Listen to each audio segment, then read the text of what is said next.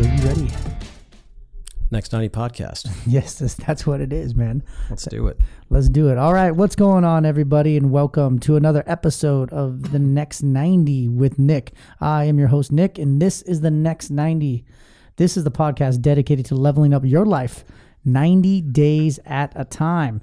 But I don't always want you to take it from me, because after a while, I just sound like Charlie Brown's teacher. Today, I'm excited. I got an amazing guest in the studio. He is a fellow warrior brother, but on top of that, he is a graduate of Harvard University. He is a philanthropist. He is an investor. He is in the tech business. He has had over $3 billion in exits of companies that he's either invested in, founded, or been a part of. Welcome to the Next 90 Studios, Mr. Navin Thukkaram. What's up, brother? Great to be here, Nick. Yeah, dude, that was a pretty fucking good intro. That was a good intro. Should I be like your hype man from here on out? That was pretty good with no notes, my friend. I know, pretty damn good. Well, when you spend a lot of time, as we do with our quote unquote brothers, you get to know them pretty well, so you don't need notes. Extremely well. Thanks for putting me up last night. Yeah, man. How'd you like the casita? I did like it. Was it a little cozy up there? It was very cozy and warm. I know it's no Valhalla, but it's it works. It works. Yeah. So Navin is a warrior brother of mine, and him and I are working on a pretty fun project, which we're going to talk about in a little bit. But I want to rewind the clock a little bit, as I always do, because you got a great story. Navin's a professional speaker. He's an angel investor. He's on the board of directors of multiple companies. Just genuine good guy. And I want to kind of start like from the beginning. I've always been fascinated. I've heard this story multiple times, but if you'll humor me and tell it to my audience one more time, like you didn't come from money. In fact, quite the contrary. Can we start with the motorcycle? That'll be the cue for you, because I know you know this story so intimately. I've told this story a couple times, but I think that your audience might enjoy it. Well, I didn't start out like this. When I was born, my parents lived in an apartment that I think the rent was less than $200 a month. It was definitely not a house. I think it was a 2-bedroom, which for $200 a month, it's a pretty bad apartment or a pretty good deal, one or the other. Yeah. So this is all built from that point. But my parents aren't from the U.S. They're from India. And when my dad graduated college, which just getting into college was a big deal back then. Yeah, I can imagine. It wasn't like there was a lot of opportunity in India in that time. Now it's a growth country, but not back in the late 60s. When my dad graduated from India, he got a job, which again was a huge deal to get a job in an underdeveloped country like that. But he never really wanted to have a normal job. He always wanted to have his own business, his own company, maybe in the U.S. or Europe, but back in those days, it was impossible to leave. I got to imagine that's got to be a pretty lofty dream. I mean, it's a lofty dream by any stretch of the imagination, but especially in India and at that time, like, are there a ton of people just killing it as entrepreneurs in India? No, it was a very, very poor country, as we know. So there's a big gap and big divide between the haves and the have-nots. Massive gap. Incredible gap. Insurmountable gap. So your father's a dreamer. He was not a dreamer in the way people are talking about it now. Right. But yeah, he had big dreams. So he wanted to start his own business, which even today in the U.S. is hard to do. Mm-hmm. And so when he got this job, he was happy he got it, but he wanted to start his own company. So it was a manufacturing company. My dad graduated as an engineer from college. So one day he's walking around the floor of this factory of the manufacturing company he works at, and he sees this big machine that's not doing anything. It's broken. Now, why would you even notice a broken machine on the factory floor? Well, because my dad was so focused on his outcome of leaving India, he got an idea.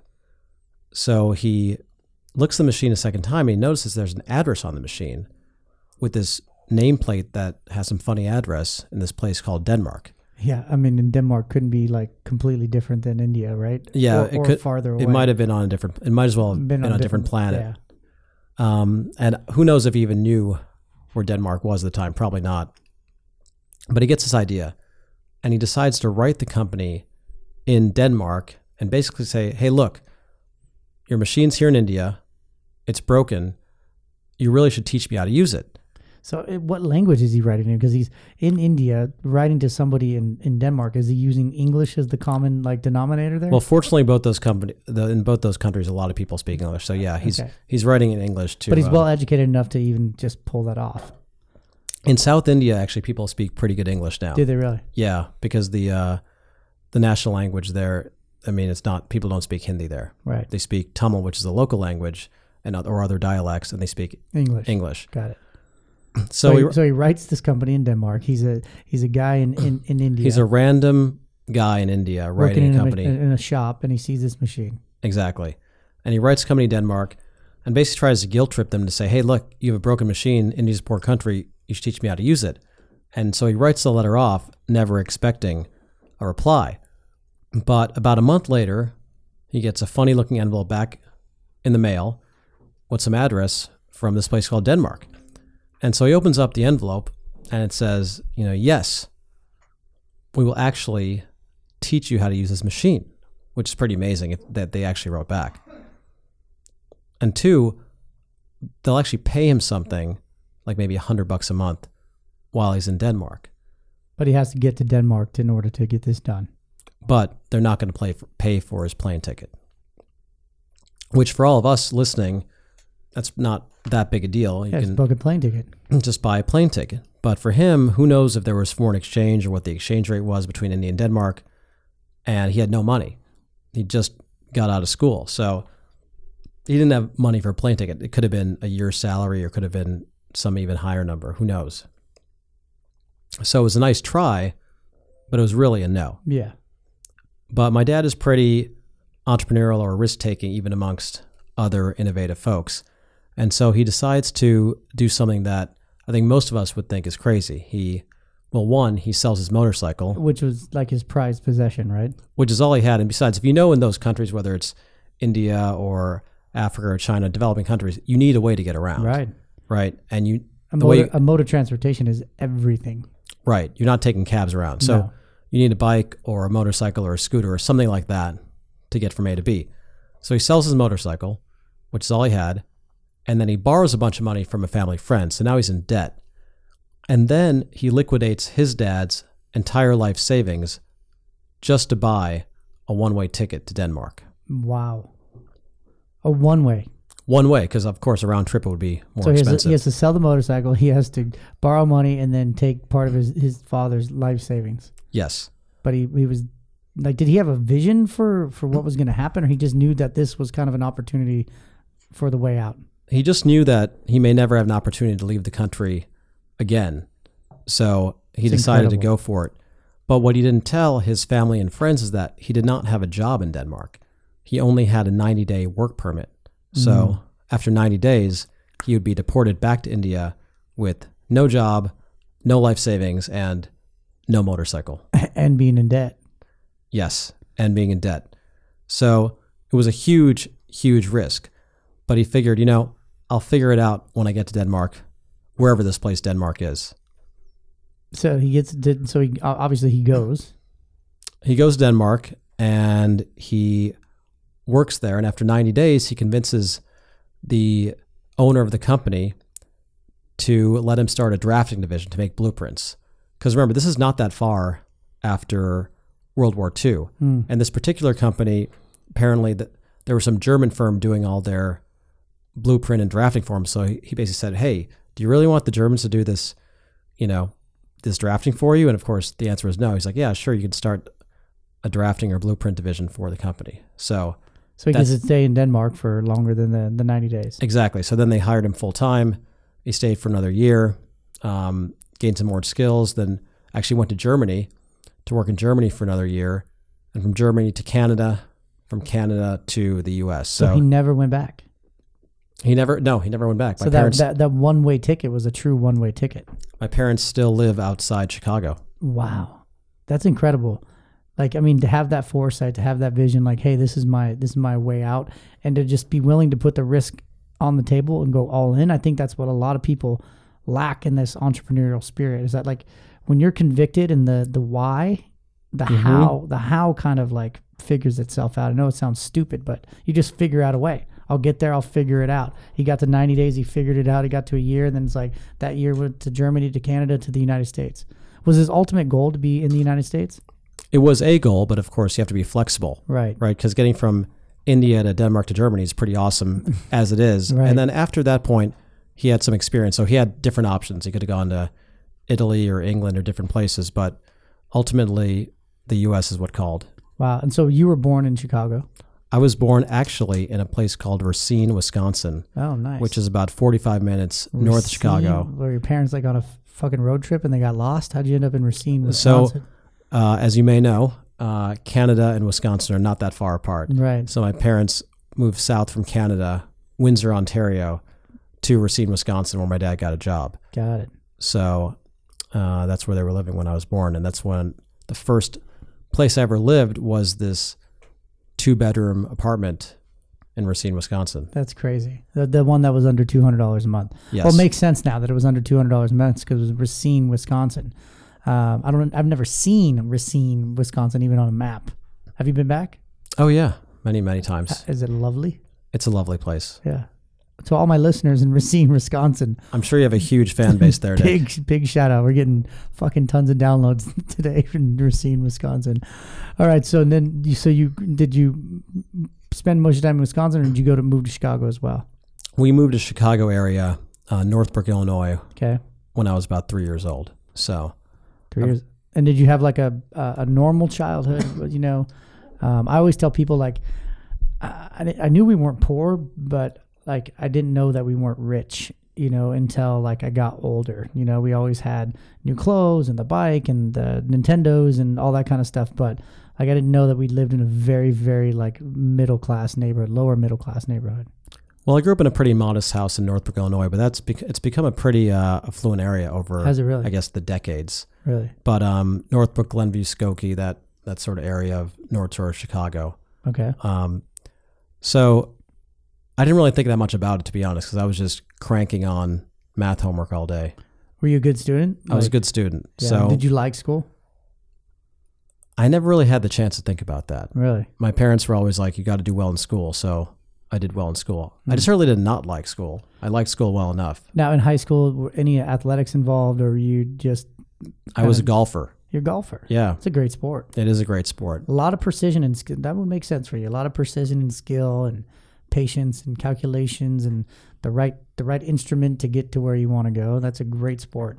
Well, since my dad was in business, he thought that at least at those times, the 80s is like the heyday of golf, yeah, right? That's where 80s, a lot of deals were done. Right, exactly. So he said, well, I got to learn how to play golf. So he learned how to play golf out of nowhere because he said, this is what I have to do to be on the golf course doing business. Deals, yeah. So I learned to play golf when I was very young. Wow. So I played all the way through high school. I was the captain of the Glenbrook North High School golf team, which is, of course, one of the most honorable titles you can have. That's absolutely. What was the mascot? We were the Glenbrook North Spartans. The Spartan golf team. Exactly. Kind of has a nice ring to it. I know. It seems like you just go out there and be bashing people. I can see your fear as you say that. I'm shaking. I'm trembling at your 9-iron. I was also on the math team. So that's also honorable, which is helpful to calculate your golf score without a calculator. There you go. I mean, if you can't do it on one hand, you're probably not a very good golfer. Probably not a very good golfer. So after high school, I know the story, but you went to Harvard. I went to Princeton for my undergrad, actually. Well, excuse me. I want to just be accurate. So yes, Princeton. Sorry. I went to. He's actually wearing a cardigan as he said that. Yeah, Princeton is a pretty, I don't know what the right word is, but I guess it's a fairly elite school. Yeah, you want to know a fun fact? Let's hear it. And you're going to fucking die. How old are you? 43. 43, okay. Well, maybe our paths would have crossed, but maybe not. I had an opportunity to go to Princeton on a wrestling scholarship, and I didn't go because it was too far from home. That's about one of the most cracked up things I've ever heard in my entire life. Isn't that fucked up? That is just straight up moronic. I know. I mean, but that's a young kid that just doesn't know anything. That was living. How old are you? I'm 39. So I would have been like a freshman when you were a senior. You probably would have been on the wrestling team with my friend Tim Ferriss. Tim Ferriss was on the wrestling team. He was like a master of all ninja sports. No way. Yeah, I'm pretty sure he was on a wrestling team. I think that wrestling, at Princeton at the time. That was like, what's it, Title IX? Yeah. So there was like, there was some stuff going on. And that's why it opened up this window. And guess where I went to? I don't know where you went. The illustrious San Francisco State. A fine school as well. A fine school as well. No doubt. That's actually unbelievable. All right. Because we would have overlapped. I know, but the crazy part is like, who fucking knows? Because our lives are. I think you're doing pretty well, Nick. Yeah. No, I don't knock it. So anyway, all right, so you go to Princeton first. I go to Princeton. Were you friends with Tim Ferriss at Princeton at the time? No. When I got there, I was friends with him. No, but when you met Tim Ferriss at Princeton. We met there. Yeah, exactly. Okay, great. And a lot of good people there. So then after Princeton comes Harvard for your MBA. So I played some golf at Princeton too. I think that's how I got in. I mean, I had pretty good grades. I was like a very high end student, but I wasn't number one in my class. And so you played golf at Princeton? I played golf at Princeton, which is Division I. Nice. So quit my final year to get my stuff together and get a job. Yeah. So I got a job on Wall Street right after Princeton. And then went to Harvard to get your MBA. Exactly. So I spent a couple years on Wall Street investment banking, a couple years in private equity investing, which is an extremely standard path. How old are you now at this time? Like 21, 22? Yeah, I graduated when I was 21. Wow. So then I went back to business school when I was like 25, 26. Like working probably super long hours. Oh yeah. Right? I sort of missed like a major part of the story, which is that Wall Street is very intense. It is not like Wolf of Wall Street. It is nothing like that. It's not even like the movie. You're not throwing midgets and shaving people's heads and drinking martinis at lunch? That's not actually even Wall Street. I think he started out somewhere in Jersey or somewhere. That's like sort of Boiler Room. No, the movie, The Boiler Room, was based upon The Wolf of Wall Street. Oh, I didn't know that. Yeah, 100%. Like the J.T. Marlin was like 100% based on The Wolf of Wall Street. They just couldn't call it that because of licensing type stuff. Yeah, no one on Wall Street would ever dream of calling whatever they were doing Wall Street. Right. But it gives you a sense of the sort of level of cutthroat that is true, even in the most white shoe firms like Goldman or Morgan. Right. Like they're as competitive or more on Wall Street. Yeah. But whatever those guys were doing, I'm not sure what they were doing. Was it like just like coffee drinking, long hours all day, every day? You're basically cranking from 9:30 because you get in a little bit late because you're up till 12, 1, 2 in the morning. I remember, I can give you one story that sort of encompasses how long people worked, which is that there was a 2-month period. It's hard to even believe this is true. There was a 2-month period where I didn't go to bed any night, 7 nights a week before 2 or 3 in the morning. No way. And I specifically remember looking in the mirror one morning and not looking very good. And I said to myself, I have to remember this because one day I'm not going to believe this is true. And had I not said that to myself at that moment, I would not remember it. Because even now I'm like, was it a month or was it 2 months? But it was like, now I actually don't, to be honest, I knew this like 2 years ago. I don't remember if it was 2 or 3 months, but I know it was 2 or 3 in the morning because 2 or 3 in the morning and then getting up 7 days a week. And you get up as late as you can, 8:39, which actually sounds like 6 hours of sleep, not that bad. By the time you eat and brush your teeth, fall asleep. But by the way, I said the earliest I went to bed was 2 or 3. Some days you don't sleep at all, so you never catch up. And what the hell are you doing that whole time? You're just cranking on spreadsheets, cranking on presentations, cranking on research, reading stuff. And is the money like reciprocal? On a per hour basis, you're making like $1.25 an hour, I would say. Maybe $1.51. So you actually were making less money than your father was in India. On a per hour basis? Yeah. I mean, I never actually calculated that, but it was certainly like approaching minimum wage. Are you like on a salary, I'm assuming? Yeah, you're on a salary plus bonus. But you're there for the experience. Right. You're there for experience, and they know that. And I think the biggest thing I learned is the ability to perform at a high level with very limited, intellectual resources. Because you got to be checking stuff to the 10th decimal. Very complicated analysis when you haven't slept in days. But all that math, prepared you for that. In theory. Yeah. Well, looking back, like fond memories, or was it like, holy shit? Looking back, I would never want to do it again, but I'm glad I did it. Yeah. Which seems like a lot of things in life are that way. So I want to pause real quick because I have this whole idea that I've been thinking about, this whole idea of power of association.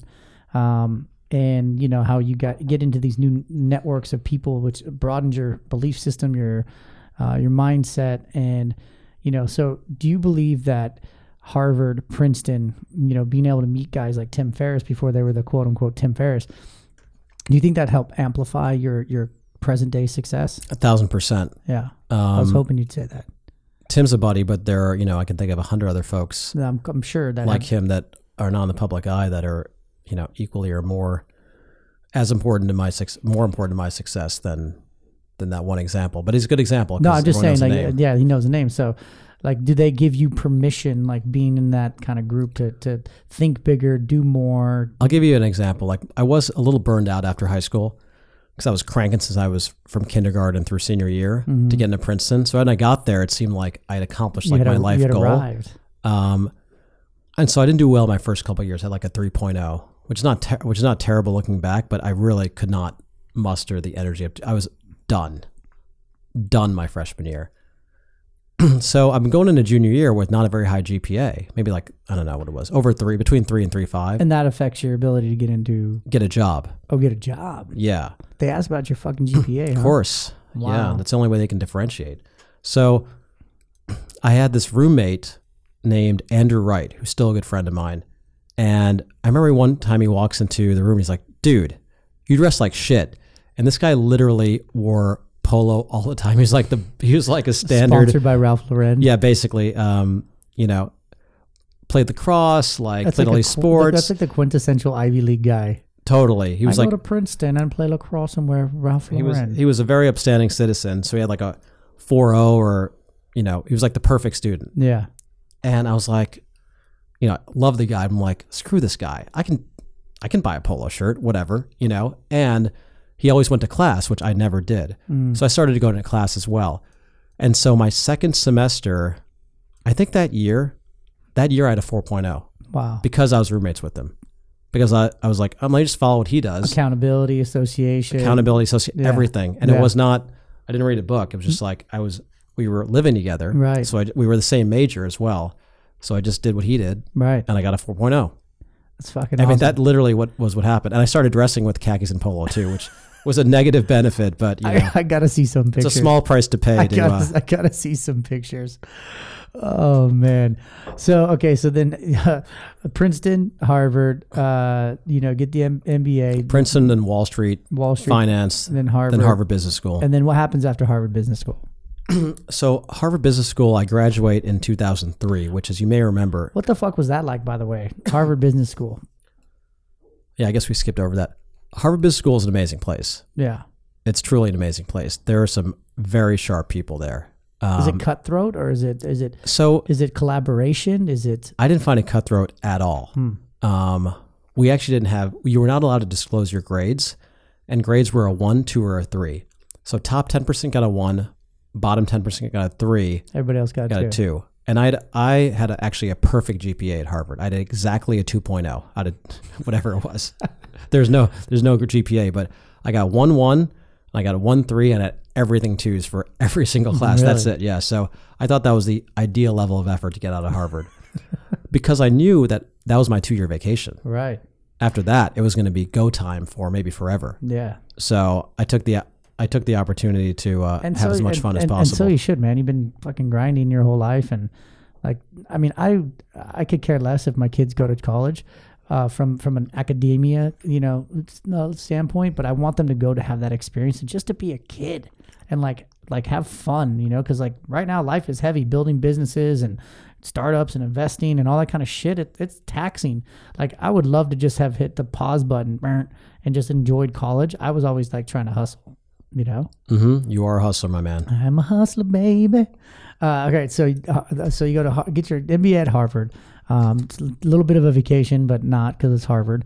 Well, we graduated in 2003. And that was like right at the post.com boom and then mortgage, .com bust and the mortgage boom. Well, it was even worse. It was after 9/11, as you may remember. That's right. And it was the end of the .com boom. So the market crashed, I think, April 2001, if I recall correctly. And there was no jobs in finance 2003. Because any job, these companies don't hire very many people. So any jobs that were available were taken in 2002. They don't need to hire another person. Right. Very small partnerships, right? Right. So I'm sitting there. I probably had 100 or more interviews, and I'd barely get back by the first round because one, they're probably just there. They're not even hiring. They just want to see you as around. And two, there's so much competition from Harvard, Stanford, Wharton, all those business schools for very, very few jobs. And they're like, you got a 2.0 GPA? See, the good thing is you didn't have to disclose your GPA. You just had a degree. You're like, Harvard, bitch. That's not the words I use, but basically that's what you would do. That's what I would have used. That's probably a smart way to go. So we're going towards graduation. I think we were 3 days before graduation, and I still don't have a job. So it felt like everyone had a job, which I think is actually true, except me and like maybe a handful of other folks. So I ultimately had two opportunities, which I got pretty much at graduation, just coincidentally. One was to go back to New York to work for a big investment bank in their private equity group, Goldman Sachs. So that was one opportunity. The other one was a lot crazier. It was to go out to Seattle to help start a private equity fund for Paul Allen, the founder of Microsoft. So, and the funny thing is, I was totally set to go back to New York because all my friends were going there, et cetera.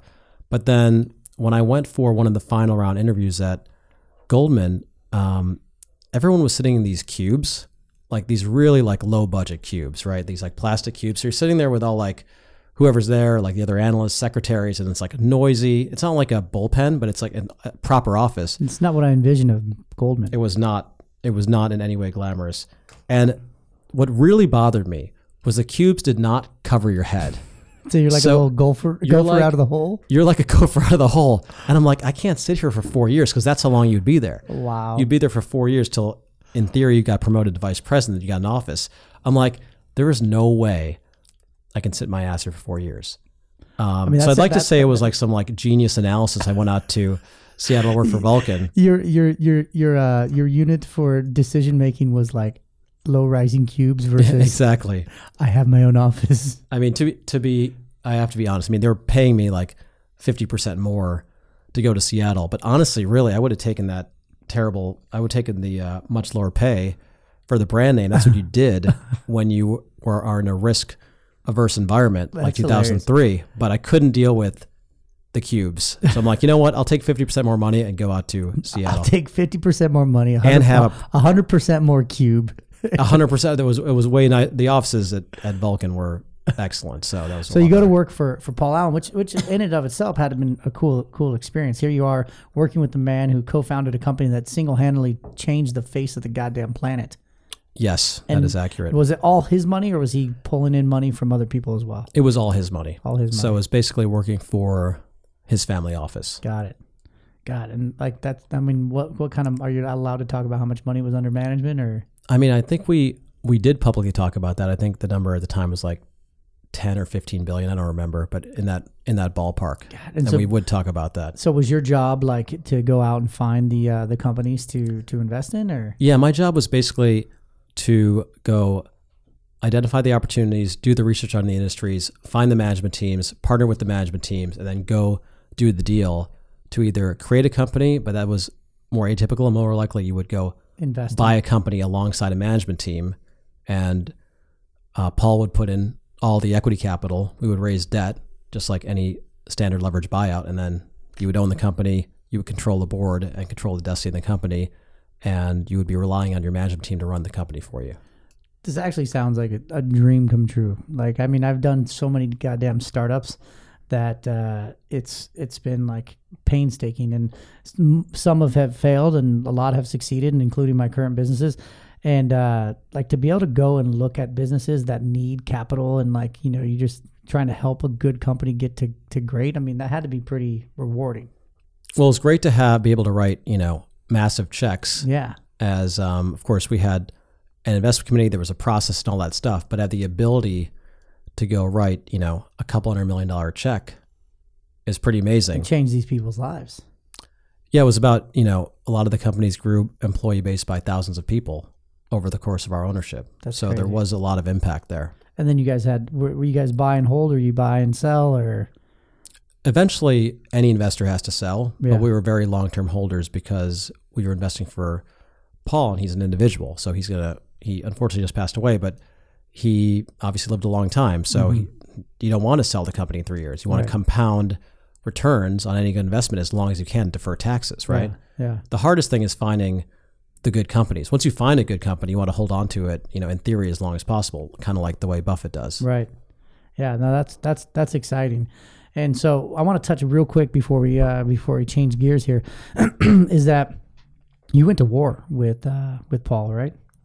We had a little difference of opinion at the end of your my relationship tenure there. Yes. And so you had two opportunities: kind of tuck your tail and just accept what was served up to you, or fight for what you knew was right.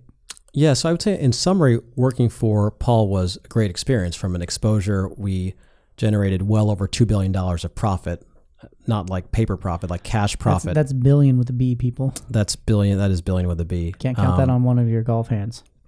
No, that took a calculator. Yeah. But so we did really well for Paul. I felt like we did all the right things for him. But unfortunately, at the end of the day, Vulcan, Paul's company, and I got sideways, and basically they fired me and tried not to pay me a big chunk of what they owed me. So I had a choice. I could either just try to start over and just swallow that, which is a hard pill to swallow, or I could go and fight a massive legal battle against someone who is, I don't know, the third or fourth richest man in the world. One of the richest people in the entire world, the history of the world. The history of the world, yeah. And so you went and you fought. I did. I just decided that, you have to live and stand by some principles. And even despite the fact that we're dealing with a multi-billionaire, I believed in the U.S. legal system that if we had the right evidence and made the right arguments, that we could win a case even against Paul Allen. So you can do what's easy, as I say to the listeners, or you can do what's right. Like the easy thing would be just like, okay, well, I made some money. This is a cool experience. I'm never going to win. And have this mindset of like, whatever. Not whatever, but just like, it's not going to work. Or you do what's fucking right and you fight. And how long did you fight? It was a 4-year battle. How many times do you want to give up? Actually, never. Oh, good.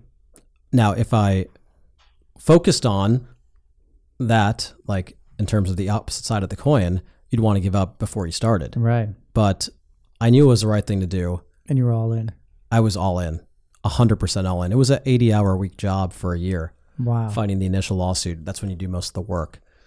And then it gets appealed and appealed and appealed and appealed, and they just milk you for more and more legal fees. So I actually had to put everything I'd ever made in my entire life, including all the money I'd made at Vulcan, at risk just to fight this lawsuit. So had I lost, I literally would have gone back to $0 in my bank account. Would you gone back to Wisconsin?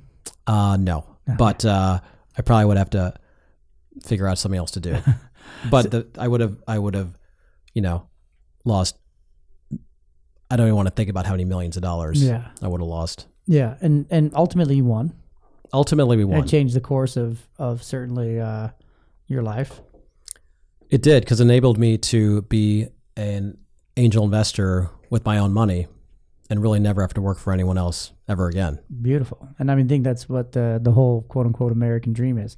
So I love this. I love that your father starts out with this vision and a one-way ticket. Like there is no other option. I just see my window and this is the only option. He ends up in Denmark of all the unlikely places, and then eventually to Germany and Canada, and then Rinsky, Wisconsin? Do not disrespect Racine, Wisconsin. Racine, Wisconsin. You all fancy in California and then over here. You have this option. And so all these decisions, and you have a one-way ticket with this lawsuit.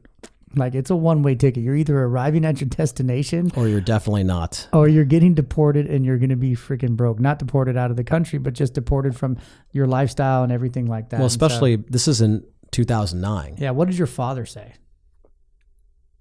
Well, he thought that I should definitely fight the lawsuit, but yes. Obviously as you can never advise anyone on good conscience to fight that lawsuit. No.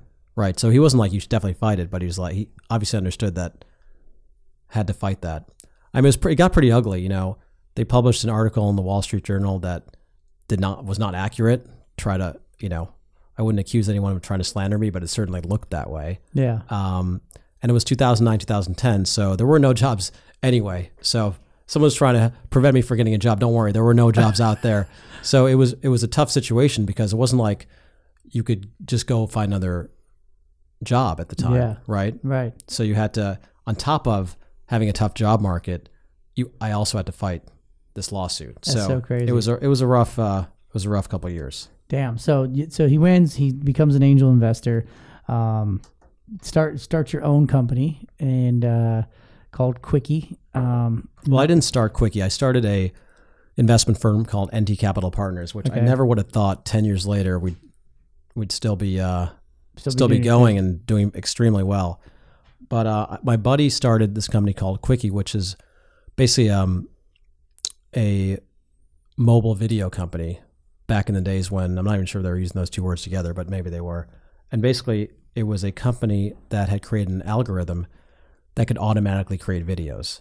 And the benefit of that was that you could take a lot of different types of media types, stitch it together into a video and make that video very cheaply. And we could apply that technology to, the web, iPad, mobile, and with any type of content. And what year is this? This is 2010, 2011. Okay. So I invested in the company out of my investment firm, and then he convinced me to join as board member and chief operating officer. So it was a pretty wild ride. It was a big risk because I had a huge reputation already. Right. And I was putting it all on the line to support this small startup. But ultimately that was a good decision, and who would have known we'd be talking about it today? Yeah, and 7 years later. You can Google that shit. Just Google Yahoo's acquisition of Quickie. But I love the story because it has a fairy tale ending. But what people don't see is what happens behind the scenes. And like you guys were literally down to your last, 60 days or 90 days. I forget what it was, but I think it was probably 16 days. It was something ridiculously low. We what I'm teaching at the Innovation Bootcamp. Yeah. On April 30th and May 1st in Malibu, California. Yeah, we're going to promote this heavily. I've never sold anything before, so this is going to be hard. But it's what we're going to be teaching at the Innovation Bootcamp is what we didn't do in the first phase of Quickie. We created a product and had a sort of build it and they will come attitude. Instead of finding out what the market wanted and then building that and building the best of your ability. The reality was that people weren't even doing test, learn, evolve. I mean, there's different names for it, but they weren't doing lean startup concepts back then. Yeah. Otherwise, we would have done it. Right. It wasn't like, we weren't at the cutting edge. We were absolutely at the cutting edge. It just wasn't as ubiquitous. It was develop, deploy, and then decide instead of for like, let's deploy a little bit. Let's get to an MVP, a minimum viable product, have the market give us the response, and then tweak it from there. Then deploy, and then dedicate the capital to it. Yeah, it sounds crazy, but I mean, Lean Startup was around before then. I'm not sure when the book was written originally, but it was not that common, believe it or not. Otherwise, we would have adopted that as well. But somewhere around for our third product, when we basically had burned through 80% of the cash we raised about $11 million. We burned through, all but a couple $1 million of that cash, had to fire half our team and shut down the products that we had created, including a product that was embedded directly into the Bing search engine. It was at the time, it was the second most significant integration ever into a search engine.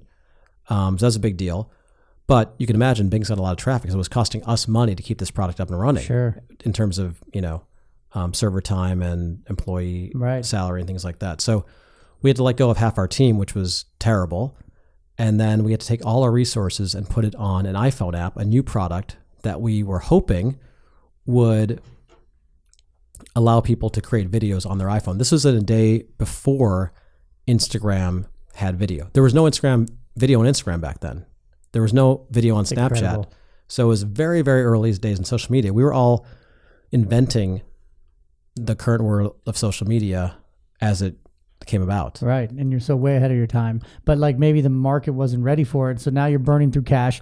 You guys are down to like days on the clock. And we were measuring cash in weeks and days. That's fucking crazy. And then when we went out to, we had a hit product with this iPhone app product, which basically was a competitor to Instagram and Snapchat. So all the big boys started calling us. I mean, it's very obvious what the names are. The Google, Samsung, Facebook, Yahoo, like all these, Apple, all these kind of companies. And it costs a lot of money to start going through that process as well. You have to hire advisors. You have a lot of liabilities in terms of like expenses on. We had to get our accounting, like all this stuff. You get on deal stuff. We're not going to talk about deals today, but essentially, what ended up happening is we were running out of money as the deal was trying to go through. Just to keep everything like going, right? Just to keep like them looking up your skirt, so to speak, checking the books, checking the numbers, like looking at the technology. I mean, you're talking all that stuff. You're talking tens of thousands of dollars. Oh, more than that, hundreds of thousands of dollars in expenses, and then on top of that, you got to keep your company alive. So you're burning payroll, the salaries, normal payroll stuff. So when we sold the company to Yahoo, when Yahoo bought Quickie, we literally had $0 in the bank. And how much did you sell the company for? $50 million. 50 million people. And we had 9 full-time employees. Crazy. So it was a very another one-way ticket, man. It was like it was 100% one-way ticket. There's no other option. Yeah, we were, instead of taking our foot off the gas, one thing I'll commend our team for is we just ran straight hard, full speed ahead. That's what got the product launched, invested in the company, invested in the product, invested in our remaining team, and invested heavily in the deal process. And that's what you do when you have a one-way ticket, man. Like you just go. There are no other options. Like this. I didn't know this was going to be the theme of this one-way ticket, but it started with your father, and then started, with taking a one-way ticket to Seattle, and then a one-way ticket to go against the richest man in the world, and then taking your own money, putting a one-way ticket into this startup, and joining it, and like reputation, money on the line, and it all lines up. Exactly. And now he's got another one-way ticket.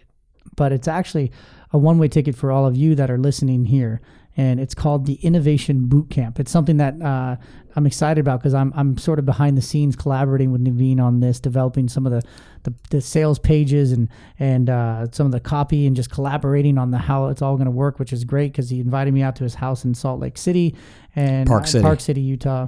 And we just had a great time. But this is a one-way ticket actually for everybody, because innovation itself is a one-way ticket. It never comes back to where it was. That's a great metaphor. It never comes back to where it was. The world is always moving forward. Exactly. And today the world is moving faster than ever.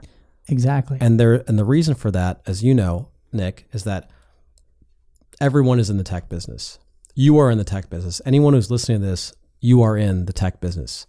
May not like it, may not believe it. They're listening to this via tech. They're listening to this via tech. Right. That is true. And we're creating this via tech. It's going to be posted via tech. In seconds. Mm-hmm. Yeah. And because technology is impacting every facet of the economy, every industry, it's impacting every business. Now, what does that mean? That's nice to say, but what does that mean? It means that trends that in the past might have been linear, like the growth of mobile, the growth of the cloud, the growth of social media, anything you can think of, anything software related, robot related, artificial intelligence related, that's all technology driven stuff. And all those trends are impacting industries that typically were not in technology. Right. If you're in farming now, people are using drones to measure their crops, right? It's crazy. If you're selling used cars, guess what? You're heavily impacted by the mobile phone because Uber and Lyft and others are there, and there's going to be self-driving cars, ubiquitous in the future. What's that going to do to your business? Right. Forget about the impact on robots on the manufacturing cars. It's just one example, right? But you can think about 50 different ways technology is impacting every industry. So everybody essentially is in the tech business. Everyone's in the tech business, and everything's moving way too quickly for people to predict or react to. Right. And so that's why there seems to me, I don't know if you're seeing it amongst your listeners or amongst your coaching clients or in your webinars, Nick, or your vast media empire. Right. If you're seeing that fear, that economic fear in people. Oh, yeah. All the time. People are like deer in the headlights and they don't know what to do. They know they need to do something, but they don't know what to do. And there's nobody really opening up an opportunity for them to learn. Well, and there's a reason why. It's because if you are an expert in innovation technology, you're not out there teaching it at Stanford. Of course, some people, you're doing it. You're doing it. Yeah, you're innovating. You're innovating. You're creating companies. For example, my latest company, Skykick, which is a company I invested in while actually I was at Quickie still, and then joined the board a couple years later after Quickie got sold. We've grown from literally 0, 3 founders in a dream 7 years ago, to, I think we have like 200 or 220 people now. The fact that I don't know the number means we're growing you're fast. Doing it. We're hiring people every single day. Right. And we've gone from, obviously no customers when we started, 5 customers when we launched, to over 20,000 business customers in the world, including companies like GoDaddy and Vodafone and some of the biggest tech companies. That's crazy. On the planet. It's a cloud software company. I won't go in that much detail, but it's a cloud software company based in Seattle. So we've been very successful using this concept of test, learn, and evolve. We always test our products and services. Any change we make, we're testing real time with customers, and we're always making. You're learning from that. They're learning from that, and then you're Evolving updating and testing again. And it's not just technology. We also test our marketing, right? We test our processes. Right. We test our sales pitches. We test everything to make it better. And so if you're listening to this and you think, well, I don't need to know about innovation because I'm not in the tech business. One, you are in the tech business. And even if you're not in the tech business, you can use the same exact processes that technology startups use and apply them to your business. So Navin is doing something called the Innovation Bootcamp, and the dates are April 30th and May 1st. May 1st in 2 days at the Four Seasons in Malibu, California. Yeah, near Malibu. I have had the privilege of sharing the stage with Navin. We were both keynote speakers at WarriorCon 3 this past December, and guys, this his 1 hour presentation was riveting. I can't imagine spending 2 straight days. Well, I can, because I've had the privilege of also spending 2 straight days with this man. But just imagine having access, right, to the Silicon Valley secrets, to the $3 billion in exits that he's had. This is not some guy in a garage tinkering with a piece of plastic trying to make it the Atari. He has been in the rooms with some of the wealthiest people in the world. His Rolodex is filled with names like Tim Ferriss and this Todd from Skykick, and these men who are trailblazing and influencing and leading in innovation. So I'm super excited about this. I'll be attending. So tell me just a little bit about what they can expect at the Innovation Bootcamp. Well, like we talked about before, in the past, innovation has only been for the elite, but I really believe everyone deserves a chance to compete. I really believe innovation should be for everybody. I'll give you an example. Like this last weekend, I had a event at my house called ValhallaCon. Valhalla means Great Hall in the language of the Vikings. My house is named Valhalla, so just called it ValhallaCon. And I had folks like the CEO founder of Skykick, Todd, and his co-founder Evan. I had the chief strategy officer of X Prize, which is probably one of the most innovative organizations on the planet. If you don't know what it is, you should look it up. It's called X Prize. The chief strategy officer, Anna Lewis. I had, the youngest ever CNN anchor. It was just Tim Ferriss. Tim was there, of course. So that's typically how content gets shared amongst the Silicon Valley, or I've been to TED multiple years, or Davos, or any of these things you see on the news. That's how the elite shares content, and that makes sense. But it's a very, very small club. Right. Even though it was 20 of my friends. And hard to break into. Impossible to break into. Right. Unless you're there, you're not there. Right. So, but over time I realized I've gotten so much more satisfaction out of, after the Warrior speech, at least 100, maybe 200 people came up to me and genuinely thanked me for my talk. And it really shifted me. It said, man, even though maybe I think this stuff is not obvious, but very straightforward for me because I've been doing it for 7-8 years, and then obviously as an investor before, most people out of the Silicon Valley bubble or the Wall Street bubble have no idea about these techniques. Well, even myself, I'm a successful entrepreneur. I've got a couple hundred employees. We'll do 30 million this year. And even me, I'm a little intimidated by the tech business in Silicon Valley and raising money and blah, blah, blah, because it's just a threshold I haven't crossed.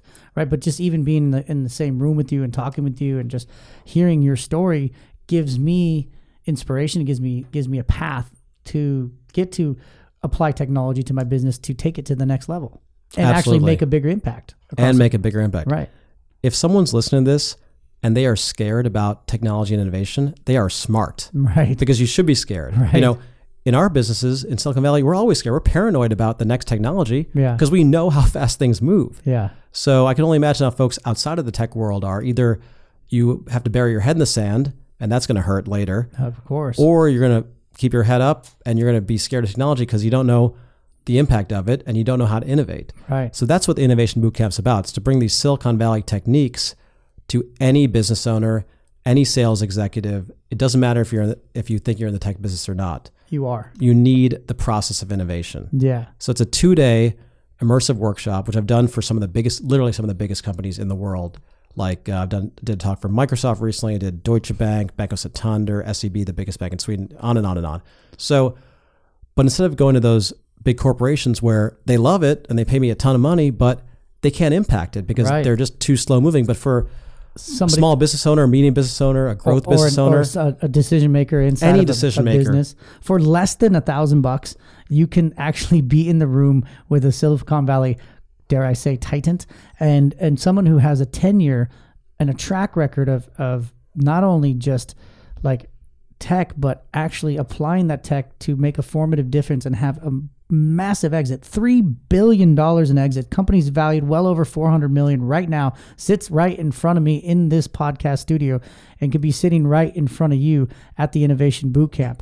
Like, look, people, like, I make nothing off of this. I do this because I want to provide more value for you, the listener, for you, the person that's like a part of this Next 90 Nation. Like, this is what I love about, the brotherhood that I'm in, is I get the power of association with guys like Navin. Navin, we didn't touch on him. We don't even have enough time, but he went to Warrior. He pushed himself to the limit during Warrior Week. He's been an advocate of the movement. And because I joined that organization and we have now associated, we shared the stage, we've shared homes, we've broken bread, we're sharing ideas, and we're collaborating. Like, this is what it's all about. Like, for a guy like this to do this, he does not have to do it. But why does he do it? He cares about impact. And he cares about people knowing what he knows, because he knows that the more he gives away innovation, guess what happens? More innovation happens. Absolutely. That's good for America. Yeah. So this is a one-way ticket. The innovation plane, train, whatever you want to call it, is leaving the fucking station and is not coming back. The end. Like, you don't innovate, you don't work at the speed of now, you will be left behind. So where can people find more information on you, Navin? On Instagram? You can follow me at Dream Navin. Dream Navin. You can probably see me on your Instagram as well, which people already follow. And of course, innovationbootcamp.com. We've got some information and the ability to join. I wonder by the time that this gets released, it'll be sold out, but hopefully maybe not. We'll try to get this out before that happens. So there's a limited number of seats. We're not going to disclose the number of seats, but it will be an intimate room. Trust me, you will get a lot of one-time Q&A, that type of stuff. Innovationbootcamp.com. Follow Navin at Dream Navin on Instagram, at Dream Navin. He's in my stories. I'm sure you guys are already following him. DREAMNAVIN. NAVIN. So what's crazy, man, is that, like, and we'll wrap up with this, is that, like, our paths have crossed multiple times, but just in different kind of parallel universes. Like, I had the opportunity to go to Princeton. I didn't. When you were at Vulcan, working for Paul, my oldest brother. That's so crazy. I can't believe that. Was doing his personal. Yeah, no, I've met him a bunch of times. Yeah, personal protection.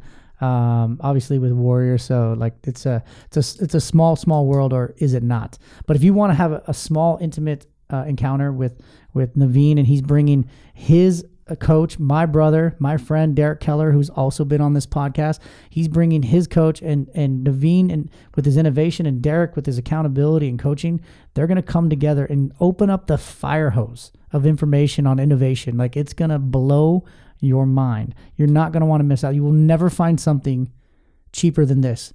And it's not cheap.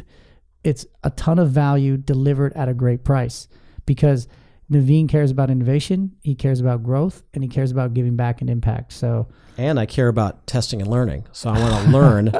He's going to apply his own theory. And I want to get as much learning as possible, but certainly I've been told that I should charge more. So you should, and you will. So what would you tell the listeners in closing? The other thing I would say is that, Nick, first of all, thank you for having me on the show. You're welcome, man. It's been a pleasure. Thanks for all your advice as well on the next chapter, or not even the next chapter, another chapter. But I will say your concept of the power of association that you preach to the group is so powerful.